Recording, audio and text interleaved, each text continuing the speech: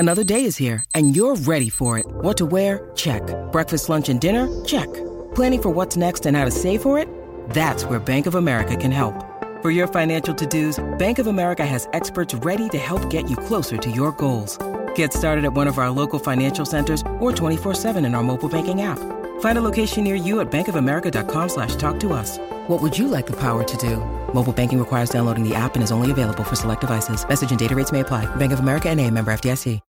When you need mealtime inspiration, it's worth shopping Kroger, where you'll find over 30,000 mouth-watering choices that excite your inner foodie. And no matter what tasty choice you make, you'll enjoy our everyday low prices, plus extra ways to save, like digital coupons worth over $600 each week. You can also save up to $1 off per gallon at the pump with fuel points. More savings and more inspiring flavors make shopping Kroger worth it every time. Kroger, fresh for everyone. Fuel restrictions apply. And by the way, I'm just in the mood to give fucking hard answers today. If you don't share anything in common, break up. So this comes from YouTube question, Lisette Reeves.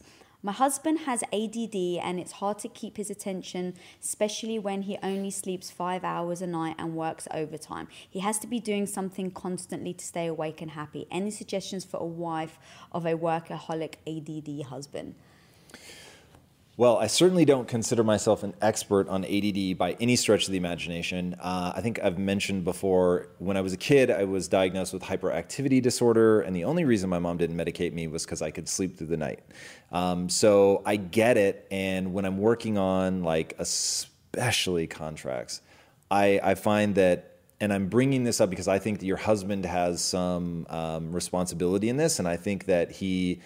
Again, I'm not an expert, but as somebody that has maybe a similar form of, just bouncing off the walls a bit, you have to train yourself to come back to center, back to center, back to center. Like what's important when I'm drifting, come back. And one way to practice that is meditation, coming back to the breath, back. With anything, I don't care if you have ADD or not, you can always get better.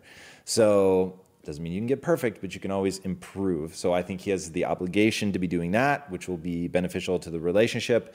And I think that you guys finding things, like she used really important words, for him to stay awake, which I was very surprised by that, and happy, which is really, really interesting. So I'll just stick with the happy for a second. So if he needs to be doing things to stay happy, then you find things to do together. I'll use one example from our own relationship, which is video games. So we played Destiny together. It doesn't have to be that. I mean, you find something that you guys can have in common that you can both enjoy. There's going to have to be work on both sides, right? One of you is going to have to try something that the other probably already likes, and you may think you don't like, but you haven't necessarily encountered or engaged with enough to really know. So go encounter, engage a bunch of things that they enjoy. And by the way, I'm just in the mood to give fucking hard answers today. If you don't share anything in common, break up. Like, that's just crazy town. So that being with somebody that there's nothing that you guys want to do together, like that would just be absurd. So I'll just take that fucking excuse off the table and say, you find something that you like doing together, really engage and find a way to really have fun and enjoy each other in that thing. And if that's what he needs to be happy, then you find something where you guys overlap, where it also makes you happy to be doing and engaging in that thing. Then if he's doing the work to practice coming back to center, and everybody, if I have fucking time to meditate, everybody has time to meditate, and any excuse about not having time is total BS, especially if this guy only sleeps 5 hours. Welcome to the club. It's amazing. That's a gift. It's phenomenal that he can get through life on 5 hours sleep. I'm super stoked for him. So that gives him more hours in the day. So more hours in the day to practice meditating, more hours in the day to carve out some time for her, more hours in the day for the two of them to do something together. I could literally give a book's answer on this. I'll stop there. This is so interesting to me, but I know you. I know the way that you threw yourself into playing video games in the beginning when you thought this is kind of dumb, but he's really being sweet about wanting me to try this. So I'm really going to open myself up and give it its best chance of succeeding. It's kind of like the stereotype of the woman who shows up when her husband's a total freak for sports, and she shows up in the jersey and got all the snacks. I love that. When people do stuff like that, that is so cool. it's kind of like a boyfriend who gets baptized for his girlfriend or his fiance, and to the point where the bishop says, this is the best candidate I've ever seen. Just saying, hypothetically, of course. Hypothetically. If somebody were to go to those extremes. Yeah. But that's being in a relationship. That's the beauty. That's the fun. The one thing I also want to add, though, is like, what problem is it causing her?